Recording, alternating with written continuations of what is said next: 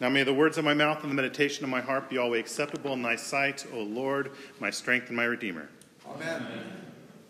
Well, earlier this week, I was reading an article that recommended 5 books that every pastor should own and regularly use. I think I have 3 of them. That's the way that goes sometimes. But a surprising entry on the list was the parish or church directory.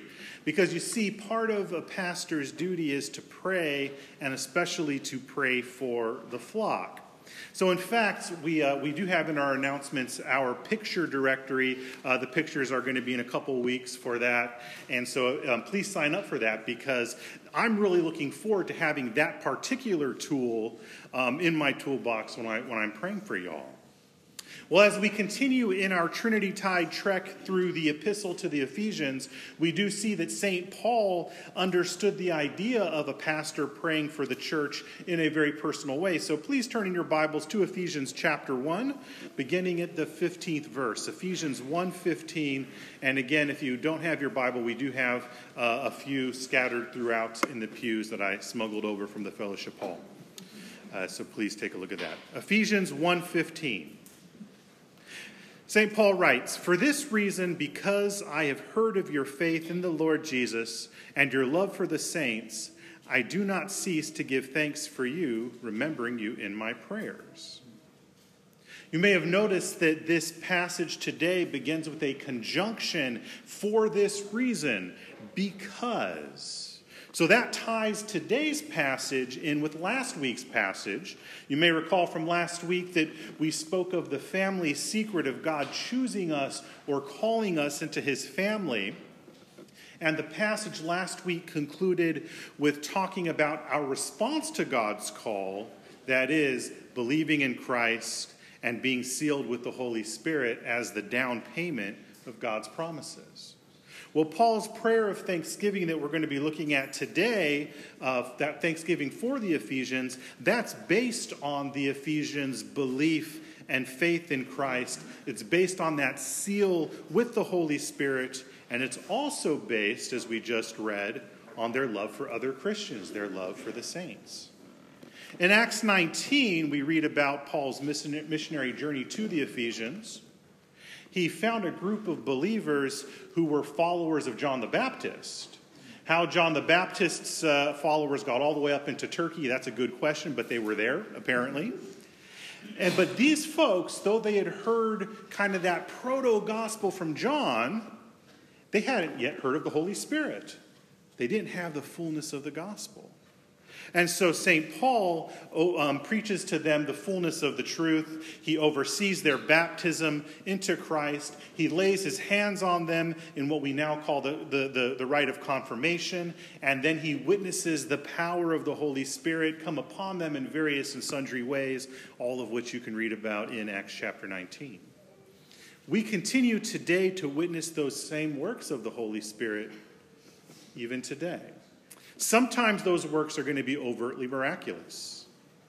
Our late treasurer, Ron Dodds, he was diagnosed with terminal cancer 3 times.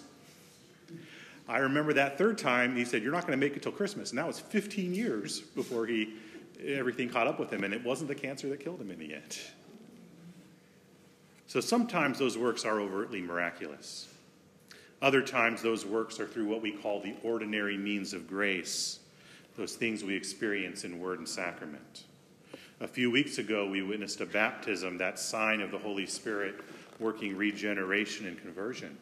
Next week, Bishop Orgy will be here to continue the same kind of work that St. Paul did among the Ephesians as the bishop lays his hands upon about 24 of y'all who are new members of All Saints. And the bishop will pray for that strengthening in the Holy Spirit. If for no other reason, these things should be motivation to remember your fellow parishioners in prayer. Prayer for each other is one way that you, like the Ephesians, can show your love for the saints. A good counterexample to that is what we read about in the gospel reading today with the Pharisee and the publican. Rather than pray for his neighbor, the publican basically prays against him. "Lord, I thank you that I'm not like this guy over here." That is not showing love for the saints. And if you remember the end of what we just read in the gospel, one man goes away justified, and it ain't the publican. Well, yes, so remembering your brothers in the saints, or remembering your brothers in your prayers is one way that you can be like the Ephesians and show your love for the saints. Because God uses the prayers of his people to work those miracles, even the miracles that just seem pretty ordinary.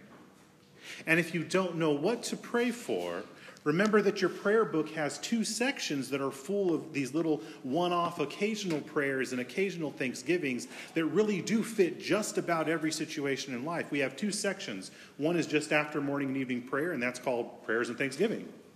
The other one is in the back of the book called the family prayers, and they really do serve the same function. The reason why they're separate is some politics of what was going on in the Episcopal Church back in the 1920s that we're not going to get into today, but they do work together. And in our altar version, they're actually bound right behind each other because we only have communion, but we also have prayers and thanksgivings because we know those occasional prayers are necessary for the life of the church. So if you don't know what to pray, remember you have that prayer book. The word that we read in Ephesians that's translated as remembering in our verse, it's different than what Paul often uses for remembering. This is actually 2 different words in Greek that mean making mention. That is, St. Paul mentioned the Ephesians by name in his prayers, and we should do the same, whether we're using the liturgy or whether we're using our own words. Well, St. Paul's prayers and thanksgivings for the Ephesians don't exist in a vacuum. There are 2 requests for which he is specifically praying. So we'll find the first one of these in verse 17 and the beginning of verse 18. So Ephesians 1:17 and the beginning of verse 18. St. Paul prays that the God of our Lord Jesus Christ, the Father of glory, may give you the spirit of wisdom and revelation in the knowledge of him, having the eyes of your heart enlightened. One of my favorite doctrines of the church is what we call the doctrine of illumination. Some of y'all have heard this before, but the basic idea is that without the light of the Holy Spirit shining on our souls, we are spiritually blind. We are spiritually stupid. We cannot have true wisdom, revelation, or enlightenment without God's help. You may recall the story from 1 Kings chapter 3 when God promised King Solomon anything, and King Solomon asked God for wisdom so that he would be a good king. He would be a good shepherd for God's people. We too need to ask God for wisdom. And then we need to go to the repository of God's wisdom, that is the Holy Scriptures. As a child, my mother used to read to us a psalm, a chapter of the Old Testament, a chapter of the New Testament, and a chapter of Proverbs every single day. Talk about laying a foundation for wisdom. When it comes to practicality, the common evangelical custom of going through the Psalms every month, because there's 31 Psalms, so you can take one every day, is a real valuable tool for learning wisdom, those Proverbs of the wise King Solomon. But with all these things, we do need prayer as well. If you have friends and family that do not know Christ or are not walking with him, you need to pray for them. St. Monica famously prayed for her son for 30 years before he came to the faith. We now know her son as St. Augustine, who is the most influential theologian in all of the Western Church. And his feast day, by the way, was just last week. And I dare say that some of you here today are part of similar stories, either as those parents who were praying or those kids who needed the prayers. Well, St. Paul's prayer for illumination, enlightenment, wisdom, and revelation leads into his next prayer, and that's found in the second half of verse 18. Verse 18, second half, 18b. St. Paul prays that you may know what is the hope to which he has called you, what are the riches of his glorious inheritance in the saints, and what is the immeasurable greatness of his power toward us who believe, according to the working of his right hand in the heavenly places, far above all rule and authority and power and dominion, and above every name that is named, not only in this age, but also in the one to come. The enlightenment Paul prays for is the knowledge of the hope that is based in God's calling. Sometimes we call this the assurance of our faith. When Scripture speaks of hope, the idea is a lot stronger than the way we use the word hope in ordinary English today. In Scripture, hope is based on God's promises, and so hope is based on those things, those expectations for which we can be certain, even if we don't yet have the fruit of those yet. God's calling to you into his family brings with it promises of union with Christ, resurrection with him in the last days, and the work of the Holy Spirit changing you into his likeness. German reformer Martin Bucer, who helped Thomas Cranmer write the first book of Common Prayer, he wrote this: "We are grateful to God that he has chosen and called us to a certain and not to a doubtful calling. Let us therefore pray for assurance of faith. Let us repair the weakness of the flesh and its hostility toward the word of God. Let us pray against sin, wrath, and sorrow. And let us concentrate on Christ, intercession, that means praying for each other, our responsibilities, and good works." Not only are we to know the hope of our calling, but Paul also prayed for us to know the riches of God's glorious inheritance in the saints.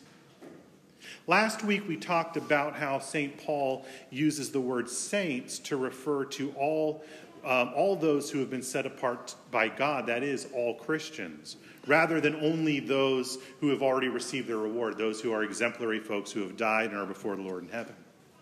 It is important to remember, though, that the calling of all Christians to holiness does come with a reward, a glorious inheritance, as we just read.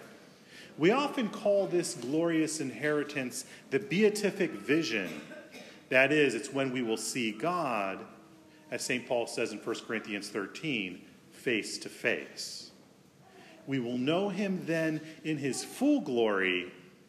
We will experience his joy and his goodness in all of its perfection. In him, we will be glorified, not because we're so good, but because Christ is good, and we then have his goodness. In our collect for today, for the 11th Sunday after Trinity, we prayed, "O God, who declarest thy almighty power chiefly in showing mercy and pity," because we don't have that goodness of our own, right? We need his mercy. We need his pity, just like the publican did. "Mercifully grant unto us such a measure of thy grace, that we, running in the way of thy commandments, may obtain thy gracious promises and be made partakers of thy heavenly treasure." In other words, Lord, bring us to that glorious inheritance. The beatific vision is the glorious inheritance of all Christians, to which we will eventually, undoubtedly, attain if we are united to Christ. This assurance gives us what we need to fight sin in this life, to live as those who are called to be saints, empowered by the Holy Spirit. Notice in verse 19 that God's power towards us is based on his power in raising Christ from the dead. He wrote, "What is the immeasurable greatness of his power toward us who believe, according to the working of his great might that he worked in Christ when he raised him from the dead?" We know that God's Spirit is working in us in a powerful way because we share in the resurrection of Christ. John Calvin wrote, Paul quite rightly tells us to contemplate God's power in Christ because his power in us is still hidden. In other words, we still struggle with sin. Sometimes we don't look much better than the unbelievers. But by God's grace, we repent, we get better, and we're becoming more and more like Christ, knowing that he will indeed perfect us in the end. This is another reason why we need to pray for each other. We are so very weak in our flesh, and we need God's strength to keep our eyes on Christ, who is the pioneer and perfecter of faith, as we read in the Epistle to the Hebrews. Prayer then should always lead to worship, to seeing Christ as exalted. There's a reason the bulk of the daily offices has historically been the recitation of the Psalms. Whether we're talking about those earliest monastic offices in the days of St. Benedict or even earlier, or down to our prayer book today, the Psalter is the bulk of our daily prayer. Because the Psalter is the hymn book of the Bible. It's the hymnal that Christ himself knew by heart. Well, let's continue in verse 22. And God put all things under Christ. Let's try that again. And God put all things under Christ's feet and gave him his head over all things to the church, which is his body, the fullness of him who fills all in all. Christ is the head of the church, and Christ is the gift that God gives to the church. We participate in this truth every time we come to Holy Communion, receiving Christ in the bread and wine, assured of God's favor and goodness towards us, assured that we are members incorporated into Christ's mystical body, the church. And since we are members of that same body, our prayers for each other are all the more important. You wouldn't want any part of your own body to be injured or sick. Well, in the same way, we should want each other to be spiritually healthy and sound. And that is why we pray for each other. And at the same time, when we pray for each other, God drives home the fact that we are indeed members of that same body, the body of Christ.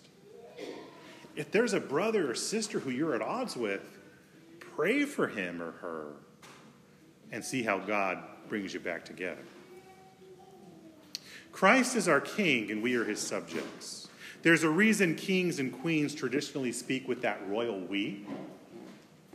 As the monarch, the king always represents all of their subjects.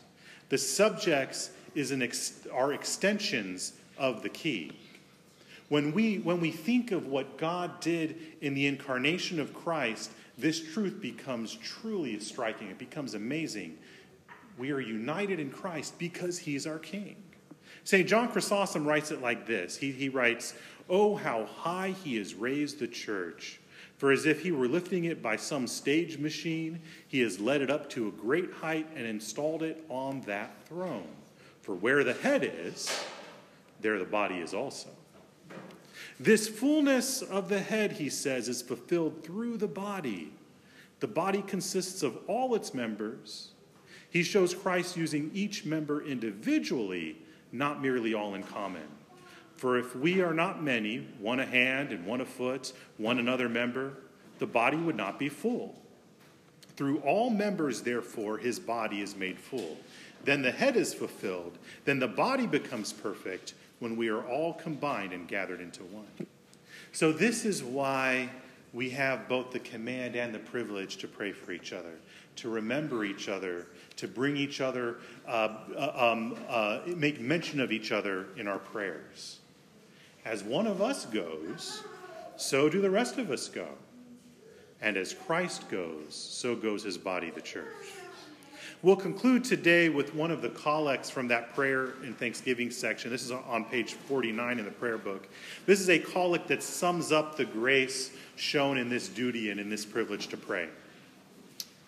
We pray, Almighty God, the fountain of all wisdom, who knowest our necessities before we ask and our ignorance in asking, we beseech thee to have compassion on our infirmities and those things which for our unworthiness we dare not, and for our blindness we cannot ask, vouchsafe to give us for the worthiness of thy Son, Jesus Christ our Lord. And we pray these things in the name of the Father, and of the Son, and of the Holy Ghost. Amen.